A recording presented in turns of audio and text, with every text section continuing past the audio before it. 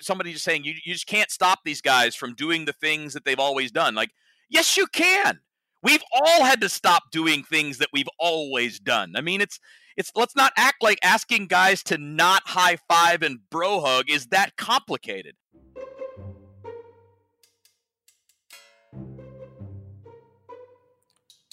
Hello, everybody, and welcome to the best podcast in baseball, brought to you by Closets by Design of St. Louis. I'm St. Louis Post-Dispatch baseball writer Derek Gould, joined this week by my friend Kevin Wheeler of SiriusXM and a contributor to KMOX 1120 AM. I have to first apologize that we missed the best podcast in baseball last week. There were, what do we call them, Kevin? Mitigating circumstances? Can we just say that the blank hit the fan? I don't know if I'm allowed to swear on the podcast, but yeah. You're not. We have a clean tag. So let's just say it hit the fan. Let's say that. All right. Yeah, I was a little busy. I had a lot of time on my hands in a hotel room, but not a lot of time to record a podcast. And also, to be fair, like things were changing so rapidly. Yeah. And you probably had a sense of this too, that it seemed like, okay, I could record a podcast at 11 a.m. and talk about how the Cardinals are still in quarantine. And at 4 p.m., it could be their test results come back and they have a bona fide outbreak of more significance. I mean, any outbreak is obviously significant, but let's say exponential significance. So it just seemed a little bit like the timing was wrong to do a podcast that would age, 15 minutes before it was published. Yeah, probably not the best for the shelf life, right? And not to mention the fact that, it had to be hard and probably easier for you given your job than it is for the rest of us to keep up with it, because it felt like there was just stuff hitting the wall nonstop. That, you were getting former big league players and national baseball writers all kind of throwing stuff out there that seemed to make sense. But now that we've let that time pass, Derek, as you're talking about, if you had done the podcast in the middle of all that, how accurate could it have been? Well, we saw how accurate it could have been. We saw Twitter over the last week. Yeah. I mean, I don't know. I think there's going to be some real significant hard questions that journalists are going to have to answer here in the near future or when looking back on this, because it's like, there weren't a whole lot of corrections issued on Twitter. There were a whole lot of retweets and likes and things that, caused a brush fire that got a lot of attention, but it wasn't like the follow-ups that clarified got the same amount of attention. They never do. Yeah. I don't know how to solve that. Nothing you can do about it. I mean, if you're in position like you are, where you're with the team every day, all you can do is report the information that you get, right? I mean, you can go through and do what you did these last couple of days and, lay out the details. The problem now is, and look, I'm definitely a part of the quote unquote retweet group, because when you see something that's relevant to a team and then it's coming from a name that should be reputable, right? I mean, it's coming from, there are names because of the followers they have, or because of the check mark by their name, or because of their history. Their history. In the case of the people, I mean, I don't know if you want me to name names or not, but I mean, typically speaking, when I see someone like John Heyman, who's been established for a long time, put something out there. Yeah, I don't usually think, wow, he's just a BS artist. Right. There are people out there where my radar will go off. I'll be like, all right, hold on. Like the idea that, and look, I know guys that played in the big leagues have connections, right? Because a lot of this started with Jerry Hairston Jr. apparently. All of it. Yeah. And look, but no, you know what though? It wasn't just the casino thing. I mean, if we're going to talk about the cover of this, the coverage of this, there were also tweets out there about, how many players tested positive, that were wrong. And eventually the answer was 7. So to give people kind of an update here. So 13 members of the Cardinals traveling party tested positive for COVID-19. Definite outbreak, the definition of an outbreak. It got into the Cardinals clubhouse and it spread rapidly, and it spread about like their contact tracing expected it to, especially because they had 2 positive tests that got back to them on Thursday. Those were positive tests from tests taken Wednesday in Minnesota. So tests taken before they even got to Minneapolis. Then they identified a 3rd player that was likely going to test positive, isolated that 3rd player. So now you had 3 of the 7. Right. Then they had a series of inconclusive tests for both staff and player that had to be reviewed and confirmed. And it was at that point in time, so we're talking Saturday into Sunday, that they realized that they had a bloom on their hands and that the number of players was going to at least double. It turns out that it more than doubled, and that their traveling party was going to have a significant portion of it that was exposed and had to go through additional testing. So there we go with that, is like, that's where things stand. Now, a report on, say, Friday that the Cardinals, a tweet on Friday that the Cardinals had 4 to 6 players test positive. Well, that was not correct at the time. And the fact that it was eventually correct on Monday doesn't make it so, because those tests weren't confirmed and the positives didn't happen until after the tweet had landed. So, it's just very fascinating because, I get it. There's a real scramble to things. But for me personally, and I've been trying to be transparent with readers and everybody and anybody who asks, is, it is like, this is not trade rumors. Right. Completely different. Right. This is not. This is public health. This is player health, and this is news. And it's exactly like when covering the hacking scandal. That was a federal crime. Right. I was not going to ruminate or speculate on Twitter what kind of sentencing that could come down because of the hacking scandal, because it was federal crime. So we knew what kind of sentencing was going to come down. You could actually make a phone call, but you can make a phone call and find out what it was. You didn't have to guess. True. Right. It's federal crime. Yeah. So we didn't have to guess. We could make the phone call and find out, tweet later. So I'm trying to keep in mind that that's what this is. And then there's the added part of the medical privacy, right? Where some people can choose to not reveal themselves. And right. So how do you ethically respond to that? What are the ethics of that? And every newspaper outlet or every media outlet has to make their own call. And I know, like, The Athletic has advertised what its policy is, and the Post-Dispatch has a very similar policy on that as far as respecting the medical privacy. Now, 6 players did acknowledge that they had 6 of the 7 players did come out and say that, and it leaves a substantial hole in the Cardinals. I mean, it touches every aspect of the Cardinals roster. 1/4 of their roster is on the injured list now because of, is on the COVID-related injury list, and that includes all-stars Yadier Molina and Paul DeJong, who both admitted that both acknowledged, both gave, I guess, permission to release their team, name. Yeah. Well, and Molina took care of it on his own. Well, that's true. He went to Instagram, right? He went to Instagram on his own, and Paul DeJong also worked with his agent to come up with a way to reveal, and then did so with the team. And then, of course, you have all-star Carlos Martinez, who is on the injured list and has declined. And I've reached out, talked to a couple of different people, actually, has declined to reveal the results of his test, but he's still absent from the team. So you have 3 all-stars that have been removed from the team, all in the span of a weekend. Right. And that's where things stand right now. So what was it like for you then? Because you had to kind of parse this stuff. You had to kind of, see the tidal wave, the grasping at, news. The way I've come up with it is there was a chase for retweets and likes, and then there was a chase for news, and these were not always coexisting well. No. I mean, look, one of them is immediate and the other one takes time, right? I mean, look how long it took for you to be able to get everything you needed to lay it all out, right? I mean, you're getting piecemeal things here and there, but, from me on the outside, trying to make sense of it was the hard part because, typically speaking, and when I say on the outside, obviously I'm in St. Louis, but I'm not following the team. I'm not traveling with the team. I'm not at the ballpark when they're here. So, what I'm getting is, scattered, let's just say, right? It's coming from you, but it's also coming from national baseball writers. It's definitely like the part that becomes difficult, Derek, is, when you, I think your comparison to the trade rumors is probably what makes it difficult, because for normal baseball news, right? Players being promoted and demoted, trade rumors, free agent offseason rumors. It's not the end of the world if you go to Twitter with something that is, I don't want to say untrue, but maybe not provable, right? Or it's not something that can be verified.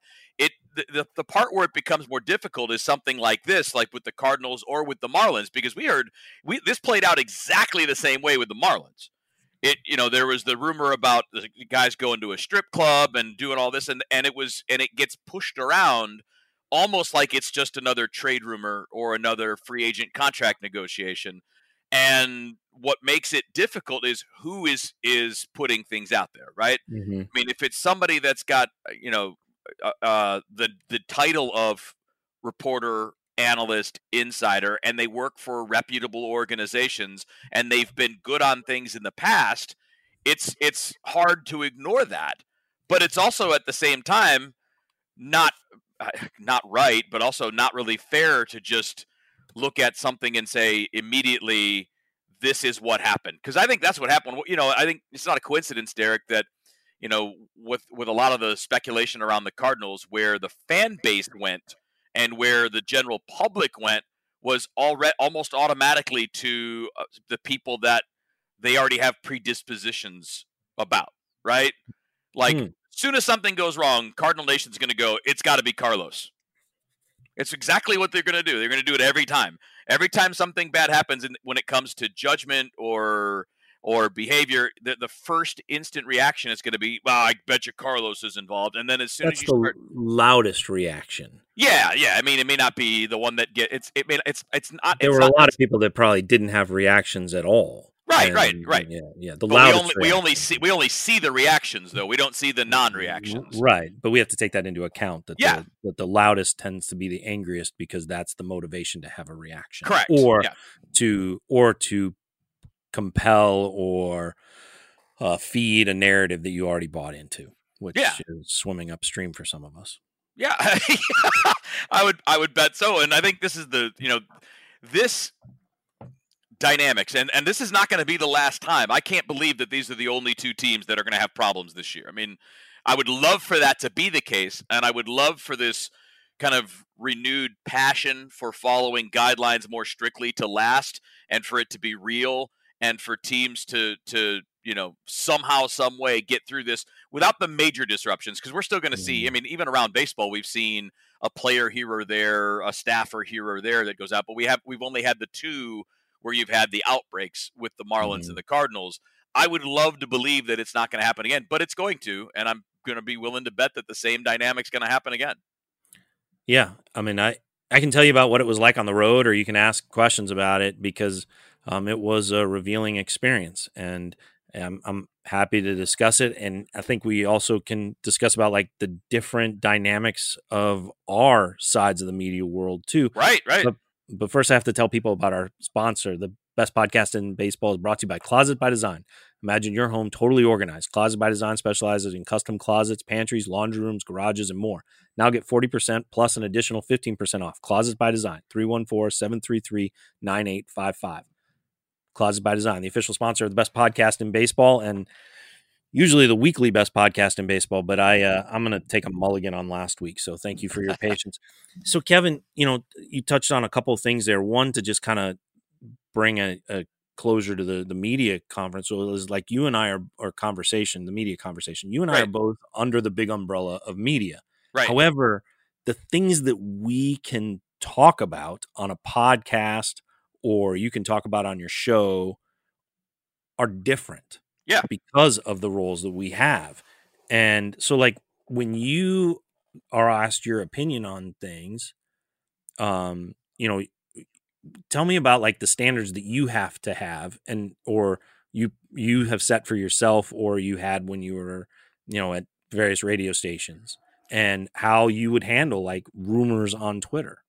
Well, I mean, so it really does depend on what the rumor is. So let's talk about serious stuff. So when it's trade rumors and all that, I think we can we all generally operate under the idea at that time of year, what's going on, right? Mm-hmm. I mean, if you're a baseball fan and it's trade deadline time or it's winter meetings time and you're hearing all kinds of stuff, like, to me, that stuff is, I don't want to say it's entirely harmless, but really it's not serious. It's just baseball, right? It's just who might go where. It's not affecting somebody's personal life. It's not like this kind of story where you have a pandemic that the world is dealing with, and you really do have to rely on science, right? The tests, you have to rely on results. And so you have to separate the two things. Like, is it something that's, again, relatively harmless, that is all about conversation, and then how do you frame it? To me, that's the big thing for somebody that's either a talk show host or just doing, whether it's podcast or radio, or if you're just doing an opinion piece somewhere, like you have your own blog and it's just opinion. As long as it's couched as that, it's not a big deal, right? I mean, that's the point. You have to have a, as you put it, kind of a set of standards, but as long as the standard is, hey, this is out there, we don't know if it's true, but what if it is? Right. Kind of move along. Well, obviously that's completely different than what a reporter does. That's, I mean, my job is not to report. My job is to talk about what everyone else is talking about, right? Right. Like, so what do people want to hear about? And depending on the topic, it gets more sensitive when it comes to things like this, or when it comes to, and this is unique. We've never experienced anything like this at all before, but there have been other serious stories, right? Whether it's, a death off the field, a sick family member, something along those, or I mean, and using even the Cardinals, there have been some off the field allegations leveled against players going back years. Those are things you have to be a lot more careful about and not get into the speculation, as opposed to just regular old sports stuff. Right. Well, it's like the difference is, right, if you and I are on the same show, or we're here on the podcast, right?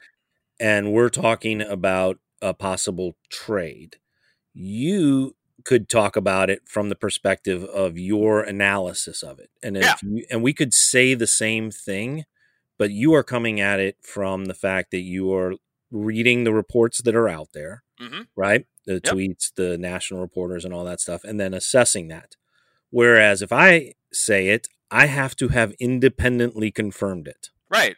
So these are way different things. Is that like if we could say the same thing, but because our jobs are different, we have to come at it from completely different angles, because the accountability is different. You can offer up an opinion on some report that was made. I have to, because of the newspaper and the expectations of my bosses, I have to have validity to that report. If somebody says, well, that report is wrong, then you can shift your opinion. If somebody comes to me and says, well, that report is wrong, then I have to shift my job. Exactly. You have to go back and correct it. Yeah. That's a rather significant thing. Yeah, absolutely. So, I mean, I know it's your podcast, but I feel like I want to be the radio guy and go ahead. That's why I had you on, because I figured this would be a good chance for cross-examination. Because for me, the standards are easier. I mean, let's just be honest. It is. It's a simpler form, because it's entertainment versus reporting, right? That's the biggest difference if I were going to look at the biggest difference between the two things that each of us do. One is to entertain people that are tuning in to listen. The other one is to get information to people, which is, again, a completely different thing. So interesting. So as we talk about like the kind of the parallel nature of where we're at, I'm only as good as the information that I can get. Right. And I acknowledge that I can't get every information. I run into brick walls all the time, but I find my way around them, through them, or I find my way nose pressed up against them to every fact that I can get. So I'm only as good as the information that I can get. Right. In your position, you're really only as good as the information you can vet. Correct? Like if you too often rely on somebody who is unreliable, then doesn't that catch up with you in your opinions? Okay, so yeah, there's a short game and a long game, right? Right. So the short game is you're only as good as how well you can frame a conversation, right? How do you make something interesting and compelling, or figuring out, deciding what's interesting and compelling, and going with the interesting / compelling and ignoring that which is not those things. So the short term is, and you'll see this from, the guys that do a lot of this on the national level. Like, you'll see this from like Colin Cowherd, for example, where this is not a shot at him, by the way, because this is talking about the differences between us, because I'm in the same realm that he is. His job is not to have the most important thing. His job is to have the most interesting thing. And how do you put a framework around it that makes your listeners stay? And how long will they stay while you do that? And and now long term, you can't be the guy that's wrong all the time. Long term, eventually people tune you out. If you're so, like, there's that long game. So if you're always a BSer, or if you're always going to be kind of what would I say, guessing, right? If you're willing to do that, I think longer term you can lose people. But I mean, there are a lot of people out there, Skip Bayless, that are wrong a lot, and they don't care, because it doesn't matter, because their job is just to stir up debate, and they have a partner that they can go back and forth with. And, that's kind of the business that I'm in, right? I mean, I try not to be that. I don't personally enjoy the contrarian attack, or I don't personally enjoy overblowing something that really isn't a big deal, because I do think, like, if and again, it's different being on a national media outlet, because like, for example, if you're on ESPN radio, Derek, or if you're on Fox 1 or whatever you're on, you've got a huge machine behind you, right? Yeah. You've got a huge promotional machine that has all kinds of resources to make sure that you always have the very biggest name guests, that you always have access to production materials that are going to jazz things up. And you're doing it, like, on the stakes that are on the levels that I've done it, which is just regular old national talk radio and then local talk radio. At some point, it's going to catch up to you. Yeah. Right? At some point, if you're always the guy that's just making stuff up, or pulling crap out of a hat, or just running with whatever anybody says, you're going to end up contradicting yourself. You're going to end up being the guy that looks like he's kind of a fool. And obviously, well, yeah, exactly. I guess it depends on the market, and it depends on your own listenership. Yeah, I can empathize and really feel for people who are consumers of news. For something you touched on there is, like you mentioned, Skip Bayless, right? He is a former newspaper reporter. Right. Used to be a reporter, right? Right. And so he comes with that tailwind into a TV show. And so I can totally empathize with with people who are consuming that, saying, well, he's got this background of a newspaper guy, and there's Gould trying to argue and describe what it's like to be a newspaper guy. Well, doesn't he take that same quality into that TV show?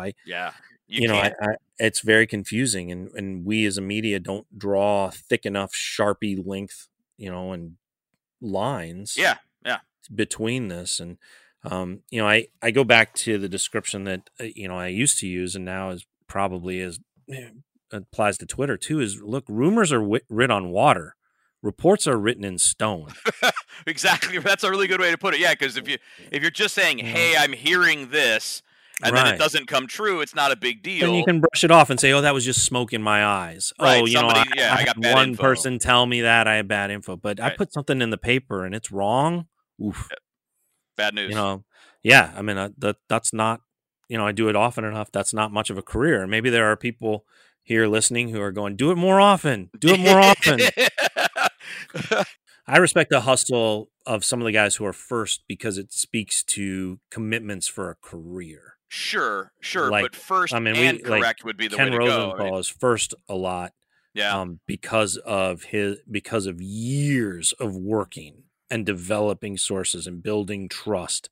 And that's, you talk about the long game.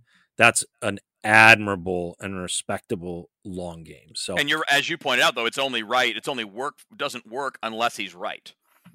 That's right. Right. That is correct. If he's wrong on all of those things, and so let's talk about the baseball aspect of this, or even the road aspect of it. Where does this leave the Cardinals? They are set to return to play Friday night against the Cubs, the steamrolling, can't lose Cubs. who have, I believe, won the equivalent of 24 games in the time the Cardinals have been in quarantine, if I'm doing the math right there, right. based on the 2.7. But they've won a lot, and they're playing pretty well. I've watched them a little bit. They're playing well enough to win. They've got some holes. Yeah, they don't have a closer. Yeah, their bullpen's a little weird right now. Yeah, their bullpen's a little weird. Their lineup is really strong. Their defense is curious. But they've been playing where the Cardinals have not. So where are the Cardinals now? What's your view of their situation? Well, this is where I think there's some fun, interesting conversation on like moving forward. How aggressive should you be?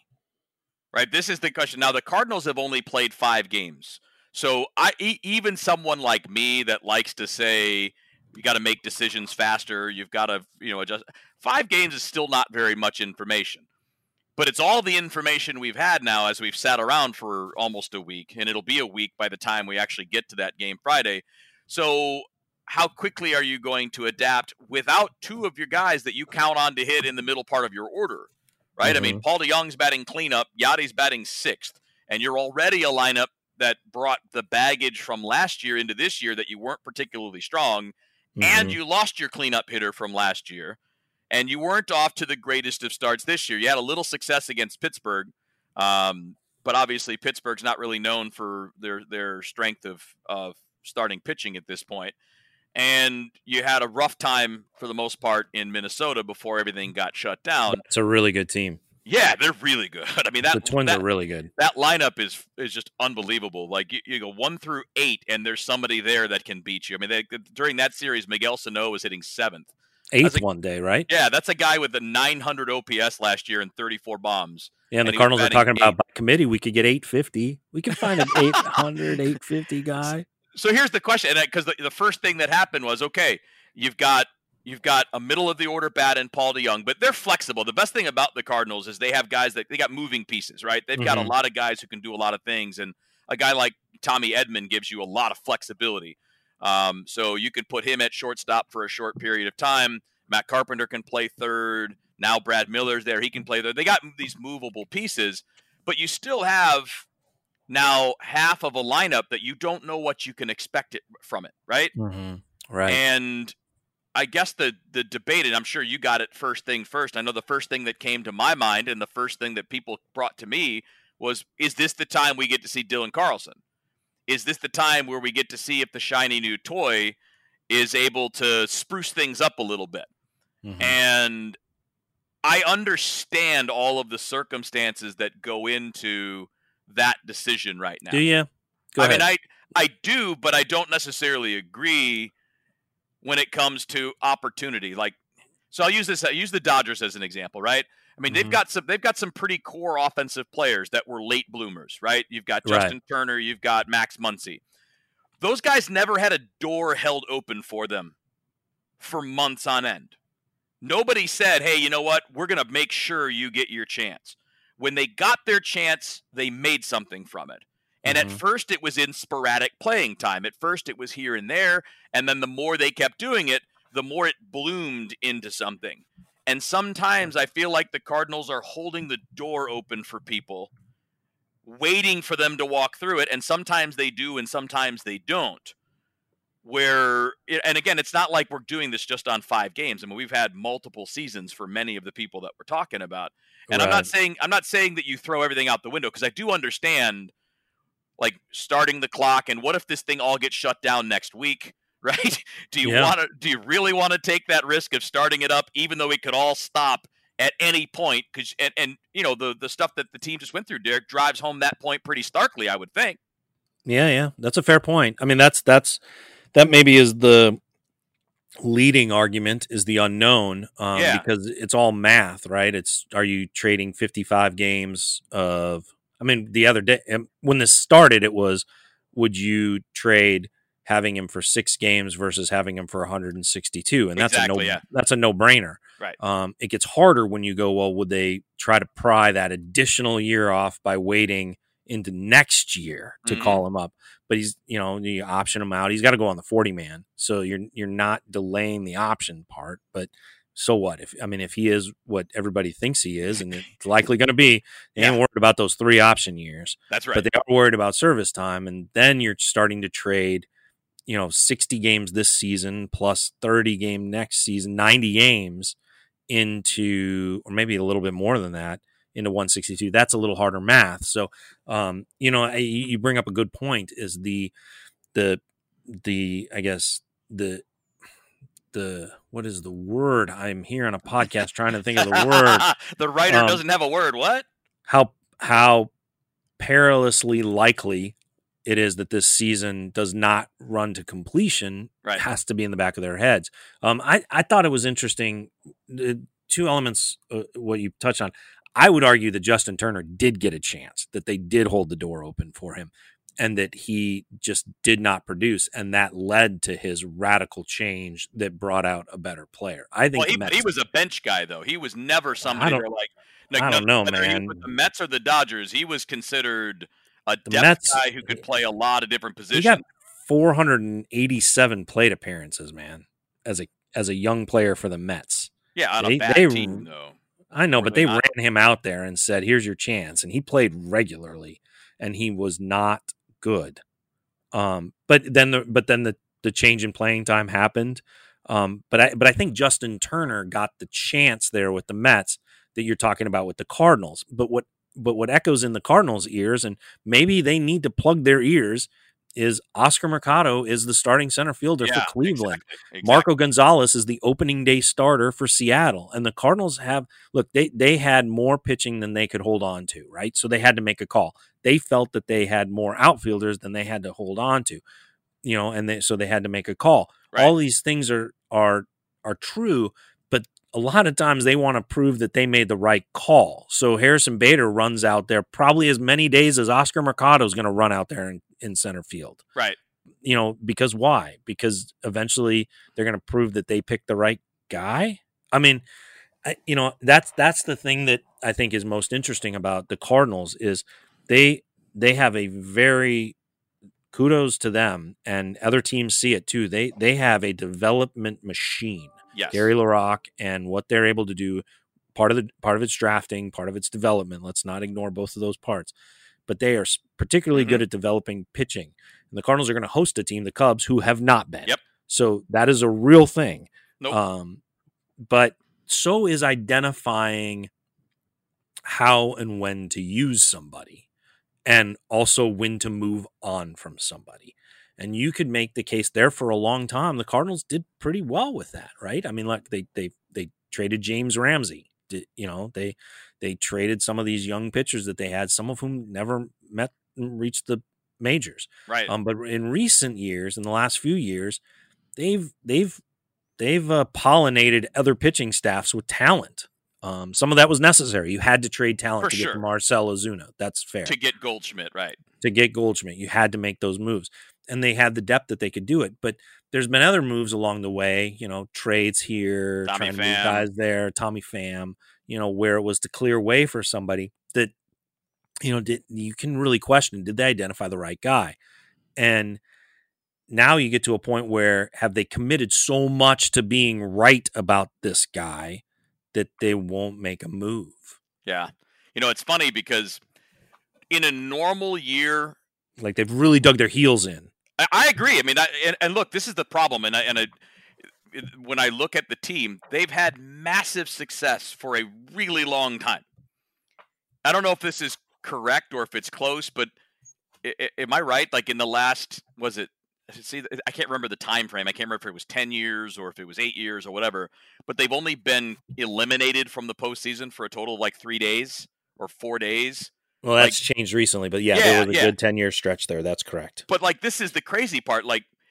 We know that they're good at things. I think it was the first 10 years of Mozeliak, or first 11 or 12 years of Mozeliak's run as the head of baseball operations. They had a grand total of 3 or 4 days. It was Jeter-esque. Right. It's crazy. And that comes into it. This is where I kind of go back and forth, because there are times when you look at what they're doing, like we're talking about here, it's almost we believe so much in what we do that the evidence isn't even going to change our mind, right? Like that's how it feels when you're looking at it from the outside, but you still have the standard that over a long period of time, they have been right enough to where they kind of confirms their process to them, right? Where they said, hey, we've been doing it this way for 10, 15 years. Look at we've gotten World Series out of this, or, multiple World Series out of doing it this way. We've had plenty of playoff experiences. And yeah, we've made mistakes, but we feel like the good overwhelms the bad. So we're not going to change how we go about our business, where fans are looking at it and saying, but there's a whole lot of evidence saying this one thing's not working. There's a whole lot of evidence saying that, like, I think the Brett Cecil song and dance is the example. You're just so praying that it wasn't a big waste of money that you're going to let a guy that really probably should have been let go a year and a half ago hang around because he's got a contract. Now, it never hurt the team because he was hurt all of last year. It's not like something, it wasn't something that damaged their chances last year or this year because they let him go before the season started. But I think that there's that dynamic between the fan base and the team where the fan base is way too quick to want change. The team is way too slow to want change. And I'm trying to be somewhere in the middle there where I'm like, okay, maybe we don't need to go as fast as the fan base, but maybe we do need to go a little faster than we've been going when it comes to something that's not working. There was no harm in keeping Brett Cecil around. It was somewhat of a not when he's on the injury ticket. List, right, but it was also somewhat a lottery ticket. Like, maybe this works out. I mean, he was talented at one point. He got the money invested. Maybe it does work out. It also speaks to the difference between the Yankees and the Dodgers and, say, the Cardinals, because the Dodgers would bail because they have the money that they can. They can get paper over that. The Cardinals don't approach the payroll that way. They see that, they have Brett Cecil, who they spent a lot of money on to act like Andrew Miller, and they then didn't get that result, so they had to go add Andrew Miller. So they think they think of all this as sunk cost, as part of the cost, and they're not like, well, we can just replace that with more money. They go, well, we need to get something from that or replace it with a young player who is going to do something, above the value of his salary. Right. I also, want to point out, though, that yes, the Cardinals have been successful, and yes, the Cardinals have been contenders, but the Cardinals have also stopped short multiple times. Absolutely. Of going beyond the line, just going to the point where it hurts, and have only won a title when they had Albert Pujols at first base. And a Hall of Fame manager. And a Hall of Fame manager. Yeah. Now, 2013, was a very impressive team there. They had a chance. Yep. And that was a good team that ran into, a fine Red Sox team and an inability to walk David Ortiz. And then a young pitcher who was sublime for a lot of the postseason, who had never been that deep into a year before, and maybe that caught up with Waka a little bit against the Red Sox for sure. So there was a lot going on there, and then the 2014 team was really good. Yep. I thought that was a really strong team, probably capable of winning a title, and then ran into a very curious pitching decision that again involved Waka. So I think that you look to where the Cardinals have been, and yes, a lot of success, but there's this notion, though, that the Cardinals have been really good at getting to the edge of the high dive, and haven't gone over it since they had Albert Pujols to push them. Yeah, and I think that if you they've made moves, right? I mean, like this argument that you're not going to be able to tell me that they're not trying to do things, right? Because they go out and get Paul Goldschmidt, you go out and you get Marcell Ozuna, but was 2011 the last time they did anything of significance at the trade deadline?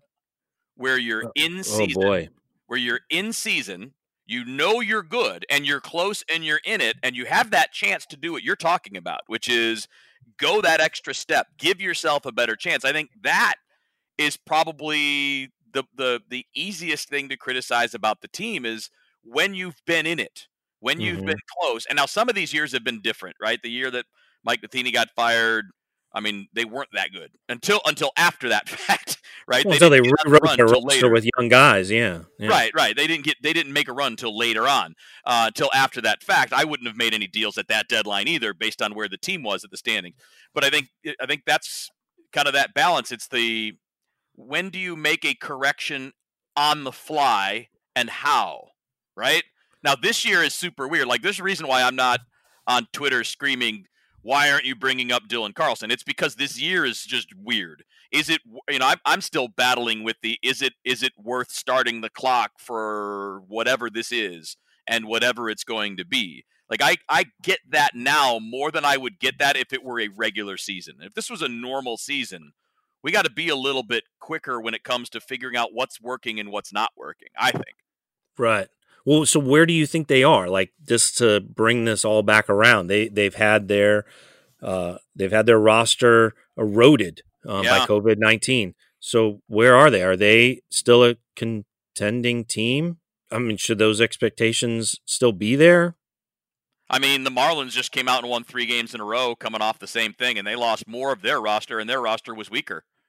Yeah. I mean, they lost, 18 players, 15 players off their active roster? I think it was 15. They lost half of their active roster, and they've come out. Now, granted, they were playing the Orioles, who were playing well before that, though, right? They had won some games before that. I mean, I think you're in this season, you're a contender until you're not, right? Mm-hmm. I mean, until you've proven that you're not. And I would say that you play this like you're still planning on making the postseason, because there are 16 postseason spots. It shouldn't be that complicated for a Cardinals team with the resources that they do have and the farm system that they do have and the depth. I mean, that's one thing I love about the franchise where they are right now. They've got plenty of depth. The question is going to be, how quickly do you adapt if things aren't going well, and when is that? I think was it Mo made the point yesterday? Look, it's been 5 games. It feels like longer because it's been more than 2 weeks. Or it's been about 2 weeks, but it's only 5 games. So I'm not saying we're at the panic point yet. They will have gone 2 weeks between starts. Right. And I think that they should still be looking at, like, making the postseason this year. I mean, it shouldn't be critically hard to be a little bit over 500, right? I mean, that's all it's going to take. If you have 31, 32 wins, you're probably going to be in that 16. Yeah. Right. Yeah. Or if they have to go by percentage, if you're just a bit over 500. From a pure baseball standpoint, the biggest question facing the Cardinals hasn't changed. And it hasn't changed in 2019, and it hasn't changed 5 games into 2020, and it hasn't changed coming out of quarantine in 2020, and it doesn't look like it's going to change for another week in 2020. It hasn't changed with the addition of the DH. It hasn't changed with the shortened season. It hasn't changed with the new cleanup hitter, a new leadoff hitter. It hasn't changed at all. It's still, how are they going to score runs? The one thing baseball-wise that has significantly changed is they had remarkable pitching depth, and it is fair to ask if that has been exhausted, because in the span of 10 days, they have lost 40% of their rotation to different things, and they have lost they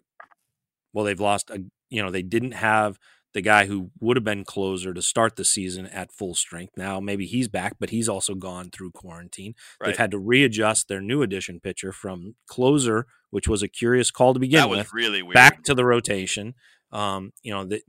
They have benefited from the exceptional performance in spring and summer camp of Austin Gomber and Daniel Ponce de Leon, and now they're going to have to use them, though it was a fair question as to whether or not they were going to even use them in high leverage spots. So I think, the questions baseball-wise, on the field-wise, the biggest one has not changed for the Cardinals, is how are they going to score runs? Now we've introduced additional questions, is how good are they going to be at preventing runs? Their defense in the infield is going to be different without Paul DeJong, who has made himself into a above average shortstop. Yeah. Their look on offense is going to be different because Paul DeJong had some of the best timing of anybody coming out of spring and then going through summer camp, where he looked on point as a cleanup hitter and really worked on being better with runners in scoring position, and knew that his production there was going to help unlock Paul Goldschmidt as well. So, I mean, the biggest question hasn't been answered. Other questions have been now introduced, and I think it's fascinating. I mean, I like if the Cardinals were like, well, okay, this season has not gone as planned. We're gonna get nuts, to quote Ben Fredrickson. Let's just go crazy.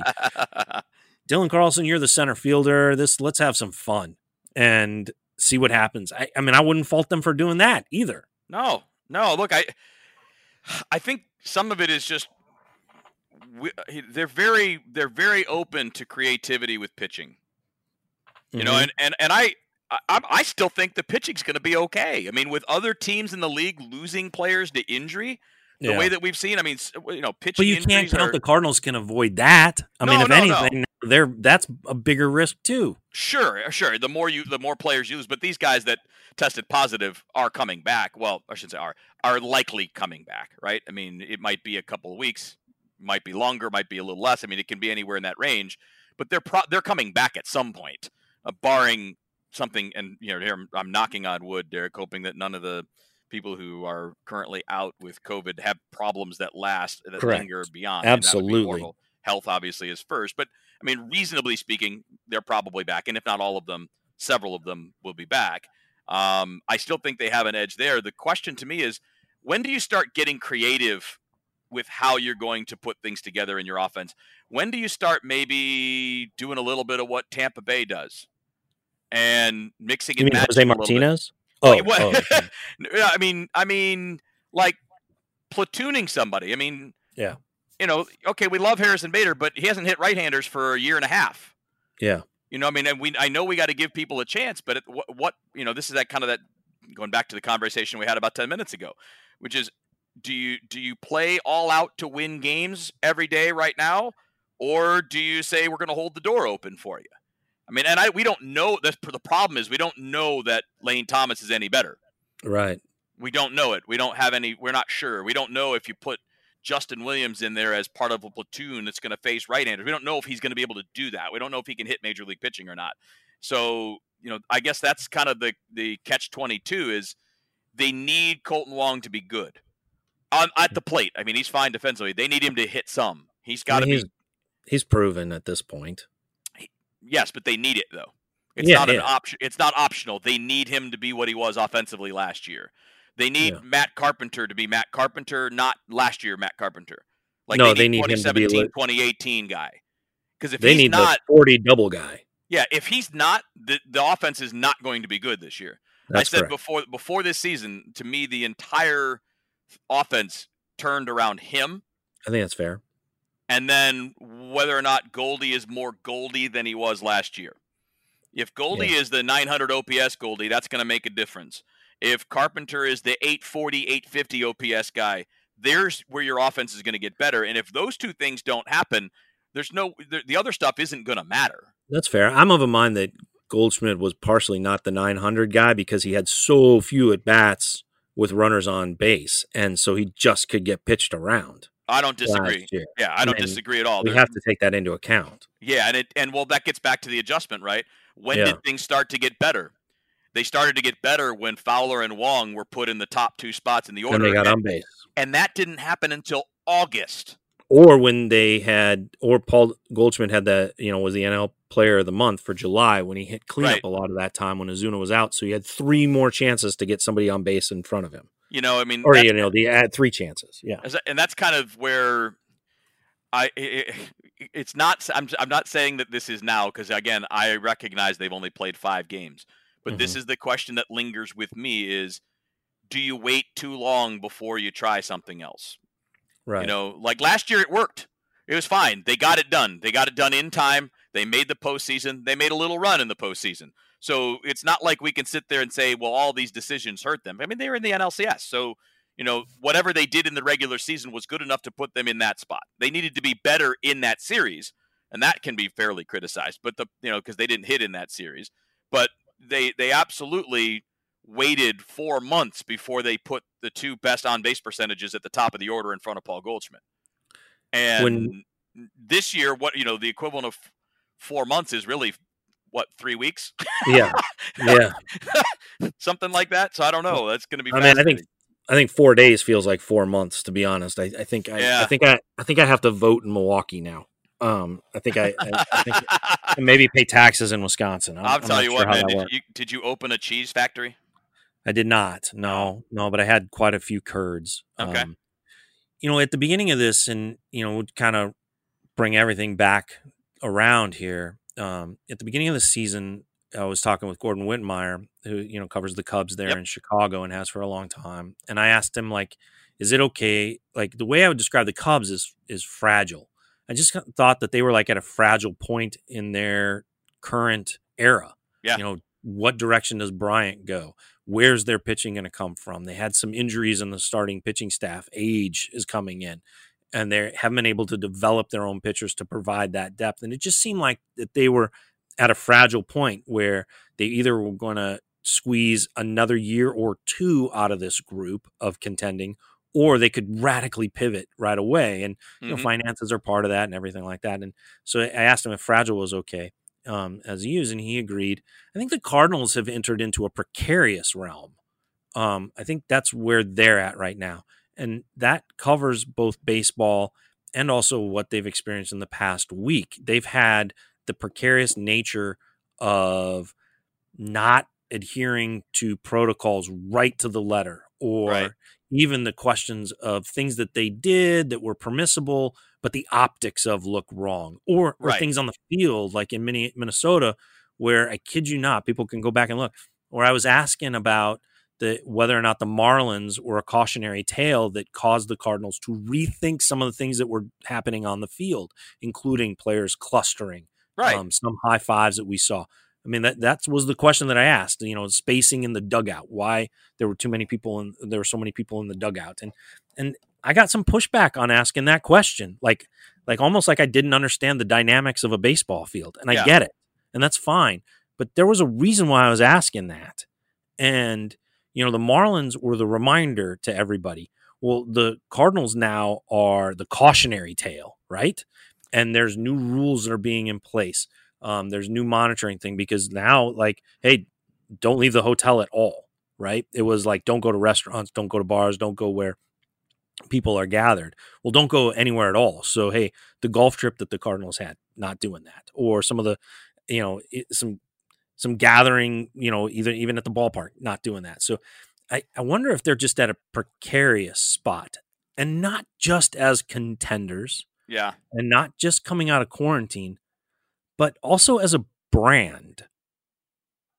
That's a good question. I mean, I think they have so much equity built up in that brand that's probably stronger than it would be maybe in another marketplace if you had the same kind of questions. But in baseball. Yeah. Well, I mean, look, they've been talked about forever as the team that does things the right way, right?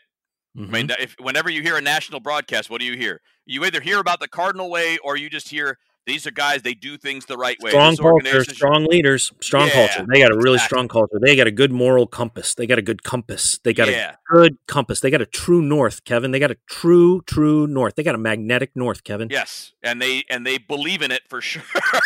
There's no doubt. Now, here's my thing, and I want to build off of that, because I've been watching the Cardinals, obviously, and I've been watching the rest of Major League Baseball. And until the Marlins thing happened, nobody was following any rules. No rules whatsoever. And don't for a moment think that people weren't asking about it. Hey, where are the masks? I can't tell you how many times it was like, oh no, we got this covered. We got it good. Yeah. And one of the things that brought them comfort was how much testing they were doing. This was correct. Brought comfort. Well, we've gone through all this testing. Well, we went through the 2 weeks, and now we're a bubble. This is our family. This is like your home, right? You don't wear a face mask around your home and everything like that. It's like, okay, that's cool. But I know where the people in my home have been. Yes. Well, that's the thing that's driven me nuts. And it's not just the Cardinals. I mean, they obviously fell into this, but everybody else has been there. Now, I've seen some good things since all of this with the Marlins and the Cardinals. And obviously now MLB is putting in these things that should have been from the beginning anyway, right? Like, they weren't enforcing any of it. They were just suggesting it. Whoever thought that just suggesting things hasn't been paying attention to the world. Because people are not just going to take your suggestion. Right. They're going to do what they're comfortable with doing, and we allow too much people's comfort to get in the way. And I've had this conversation endlessly. I had this conversation on SiriusXM a week ago. But you know what? Somebody just saying you just can't stop these guys from doing the things that they've always done. Like, yes, you can. We've all had to stop doing things that we've always done. I mean, it's let's not act like asking guys to not high five and bro hug is that complicated. When was the last time, Kevin? When was the last time you hugged somebody you weren't related to? I mean, that's a great question. Better yet, when was the last time you hugged somebody you don't live with? Been a long time. I mean, now are we counting like dabbing it up and having a little bro hug, like a handshake and a lean in? Because I've had a few of those, but I haven't had that since February. I mean, I've probably seen my mom 6, 7, 8 times. I haven't seen my parents at all since any of this. Yeah, I haven't hugged my mom since January. Yeah, I mean, it's been. Because I left for spring training, so it adds. Right. You're adding time to it, but we're all. That's the thing. That's my point. Is we have all made those adjustments, and what was shocking to me, major, baseball wide, and certainly Cardinals. Now, my mom didn't just hit a walk-off home run. To be fair, well, of course. To be fair, the 6 times that I've seen her, in that case, it's a dog pile around mom. Yeah, no, I mean, she did not. I just want to be fair there, that like I never had it tested where she hit a walk-off home run and I had to go, well, I'm not going to hug you. Yeah, I mean, let's be honest, man. Just to be fair. This is I mean, in sports, in professional sports, guys feel like they're invincible, and they convince themselves. That's exactly right. They convince themselves of what you said, is that, hey, we're getting tested, we're in our own little bubble, and now we ask, how's that working out for you? Yeah. Because it's not about this is the procedures that they were asked to follow were not just about keeping the virus out. It was about not spreading it if it got in too. Like those should have been two equal things, but one of those things got pushed to the side. Right. And it got pushed to the side for 30 teams. It's just the Marlins and the Cardinals were the first two to pay the price for it. Now, hopefully that lesson has been learned. We do have more stringent guidelines out there now from Major League Baseball. And I saw, like we mentioned Justin Turner earlier. I mean, was it a handful of days ago? He had sent a note to Alana Rizzo, who reports on them for their local cable outlet. He said, basically. So said this Justin Turner saying, hey, we are doubling down on all of these things. And he listed all these different procedures that they're going to take it very seriously. Cubs have done similar things too. Yes. Anthony Rizzo. I don't know why the name Rizzo is involved in both of those cases, but Anthony Rizzo was saying some of those very same things, that we're going to be good about this, and we are going to, because we want to finish this. We got something good going. We want to finish this. I've just been shocked at the lack of common sense. Like, that, like, there's the two-pronged battle. We want to keep it. We want to keep it out, but the only way you're keeping it out is if you're in like the NBA bubble, where nobody's coming and going in or out of the bubble. And if they do go out to come back in, they've got to quarantine and prove that they don't have anything. And even that isn't foolproof. I mean, we may still see a problem pop up there because it'll spread rapidly if it does. And that's exactly right. And if it does get in there, it's going to go quick. But you can't work with that assumption that, well, because we're testing, because as we know, you've got the incubation period, you can test negative and still have it, because it just hasn't fired up yet. And that's the scientific term, Derek. It hasn't fired up yet. But the point is that, like, I'm happy that the lesson has now been learned. I just wish it didn't take two teams losing essentially either a quarter of or a half of their roster, and now having questions about recoveries. Right? I mean, we see Eduardo Rodriguez for the Red Sox has a heart condition now after having COVID-19, and he's out for the year. There's a college football player at the University of Indiana, Brady Feeney, who's from St. Louis, by the way. But he's an offensive lineman at the University of Indiana, had a really bad bout of COVID, and now his mom posted a long message on a Facebook group of parents of college football players, and he's now having heart problems too. So we hope that this isn't going to happen to any of the players. I'm glad you brought that story up, Kevin. Yeah, point it out. I mean, it's college age guy, right? Guy that's 18, 19 years old dealing with that. Yeah. And the idea here is it's not that that is going to happen in a super high percentage of times. We don't know, but the more people that you get into the group, the more chances that something serious is going to happen, right? Right. Which is why adhering to the protocols from the beginning should have been what every grown person should have been willing to do. Will you permit me a little story time here as we close our conversation? I love story times. So I was on St. Louis Public Radio, and they asked me a question about, and it's something that I'd said on the podcast as well, this notion that, like, if baseball gets through this, and I truly believe it, that it's a remarkable feat of human cooperation. I mean, it's just 5,800 feet pulling in the same direction. And then, so they asked me, they said, do you still think that's possible? And I was like, well, that's a real interesting way to ask me if I believe in our society. And you want to get philosophical about it. So on the fly, I try to come up with a good answer, because I try to do that. Even when asked to come up with an immediate answer, but I told this story, and I think it applies. Long ago, as an intern at the Palm Beach Post, I was asked to go cover a speedboat race off the coast of Florida, or assigned. I wasn't asked; I was assigned to do it. Told to, yeah. Yeah, told to. It was fascinating. It was a fascinating event to cover, because so much of it is out of sight. And then when you see the boats, they're moving so fast, it's not really clear who's winning. But it was an amazing thing to do, because I got taken out on a boat and then, watch the race and come back. And I talked to the people who won the race. And this will be a test of your pop culture too. How about that, Kevin? Because I know how into movies you are and everything like that. Well, the name of their boat was Zero Defect. Does that ring a bell? It does not. From Inner Space? I feel like I'm letting you... Oh, okay. I don't know. I didn't have that one. You're not like a Martin Short. You're not really into that. I mean, I really pegged you as a Martin Short, that he was your guy. The only thing that really connects there is that he and I are both actually short. Oh, okay. Well, anyway, Zero Defect was the name of their boat. And I said, that's an interesting, I knew, because I was into the movies and everything like that. And I said, well, why did you draw that? And he said, well, it resonated with us, but here's the reason why. And he said, we're moving at such a high rate of speed over water that this boat can't have any problems. Right. And the example he gave was, and, he was obvious. I mean, this was the point he was trying to make. He goes, think about a loose bolt, right? A loose bolt comes undone while we're racing. That bolt, because of the speed we're going, will be able to move at a rate that would puncture the hull. Right. And we're done. And so he said, we named our boat Zero Defect as a reminder that we can't go out there with any defects. It's not like, oh, well, hey, it's running a little loose today. It's fine. We can go out there, because that's not acceptable. Right. That will come apart. And so that was the lesson of being on the road to me.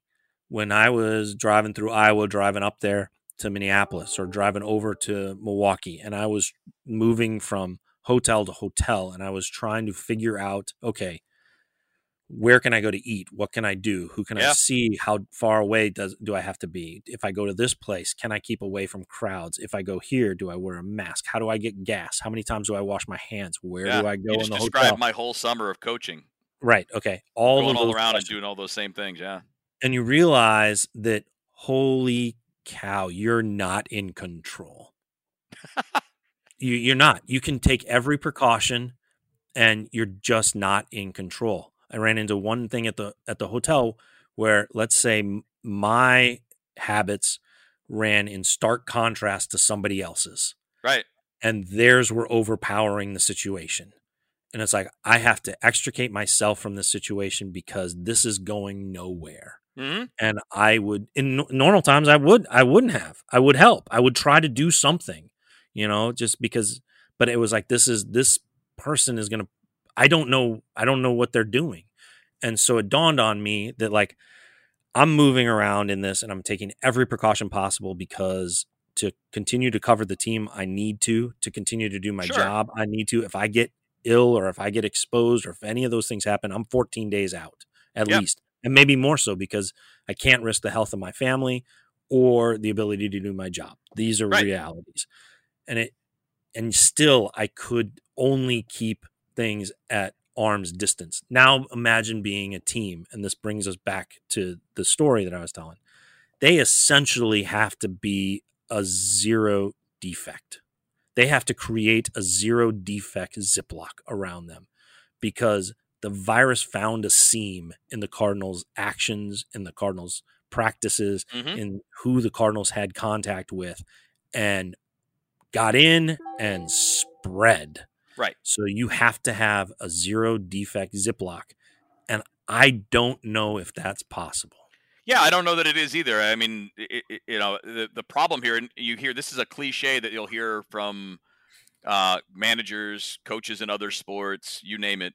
You got to control what you can control, right? But in baseball, I don't think that teams have been doing that. I don't think they've been controlling the parts that they can control. Because, again, that's the point is you want to seal the bubble off like we're talking about, right? You want to have that zero defect on the outer hull. But if on the inside the guy driving doesn't know how to drive, the boat could be perfect. You're still not going to get where you want to go. You're still not going to be racing. You've got to control what you're doing on the inside as well as trying to put up on the shield on the outside. And I think now, given that you've had these two outbreaks, most of Major League Baseball will probably do that. I mean, you heard Derek Jeter say, essentially, his team got complacent. They thought they had it under wraps, and then they lost focus. Well, that's not controlling what you can control. And that's where the Cardinals wound up kind of the same thing, right? It's not that it got in. To me, that's not the problem. It's probably going to get in. We've seen it get in with other players in other places. But those things didn't turn into 13 people suffering from COVID. They didn't turn into outbreaks. They turned into one guy or two guys being put onto the injured list and then going into the protocol. And that's what the interior actions are supposed to prevent, right? I mean, this is why you're not supposed to spit and fist bump and chew tobacco and dogpile after walk-ups and all that, because that's your second line of defense. And if that first line cracks, the second line is, all right, if one or two guys move on, well, wait, look, we've got a 60-man group to choose from. We're okay. But if it's half your team, because as Jeter put it, they got lax with their protocols, they got comfortable. Well, there is where the problem multiplies. Yeah. I mean, I think you can include the Cardinals in that. I think the for way sure. Jeter described it is fair to say that the Cardinals did not, and they have admitted that in circuitous ways. They have acknowledged that the optics weren't all that good, but their practices on the field, they had coaches, staff members who were saying, we have to do better. Right. We have to do better doing this. We have to be better. And this was in the days leading up to the positive tests. So they were at least aware. Kevin, where can people find you? When is your next appearance on Sirius XM? My companion as I drive on the road with good pal Mike Farron, and when you're on, I'll tune in as I crisscross as much as states will let me. I guess I got to pay attention to that too. In the coming future. Yeah, that's a really good question. I don't know yet. You got KMOX, right? I mean, I've been helping out with them a little bit here and there. I did the opening day pre game, the virtual Kegs and Eggs with my buddy Tom Ackerman, and had a great time doing that. Nice. I'm sure there'll be some stuff popping up there. Same thing with MLB Network Radio and Mad Dog. I just did a couple of days on Mad Dog this week already in the evening, so we'll see, man. I'm on that side of things. I'm a week to week guy. The season is day to day, so that works out really well. Yeah, that's a good point. I'm just going with the times, buddy. Yeah, I don't even know where I'll be next week. I know I won't be in Iowa, no Field of Dreams, but I could be in Detroit, so who knows? There you go. Hey, Iowa, Detroit, what's the difference? Well, the pizza's better in Detroit. It's a lot better in Detroit. Buddy's Pizza's amazing. And Iowa's heaven. I guess if you're in that one particular place. Yeah. All right. Well, thank you, Ken. We'll find another reason to have you on the best podcast in baseball so we can talk about, we can put the baseball back in best podcast in baseball. How about that? I mean, that would be great. If the world will cooperate, we can definitely do that. Sounds good. The best podcast in baseball is brought to you by Closets by Design. Get organized with Closet by Design of St. Louis. Update your closet, garage, office, pantry, and more. Call 1-800-BY-DESIGN. That's 1-800-BYDESIGN. Closets by Design, the official sponsor of the best podcast in baseball, and hopefully we're back on a weekly schedule here. Again, I apologize for that. You can find the best podcast in baseball and all of the Constant Cardinals coverage, columns, chats, everything at stltoday.com and in the pages of the Post-Dispatch. You can also find the podcast at iTunes and anywhere you get your podcast. At iTunes, you can listen to individual episodes, download individual episodes, or subscribe. Subscriptions make the sponsorships possible, so please subscribe because sponsorships make the podcast possible. You can also rate and review. Kevin, thanks for joining me. Thanks for talking me through this. How about say 2021, maybe July? We'll have a hug, or at least another guys' night of wings and hockey, right? Yeah. Will there be hockey in July 2021? Probably. Probably. The way it's going now, yeah. The way they're going to end this year, they're probably going to have to delay next year. So, yeah, probably. Kick back next year. Will the Blues they'll just remain in Edmonton? There'll be bubble hockey next year, too? What a world. Wow. It's unreal. All right, well, I'm giving you a virtual elbow bump, man. We're going. All right, I got you back right there. BPIB Bash Brothers here. Thank you very much for joining me, man. Always a pleasure, man. We'll do it anytime.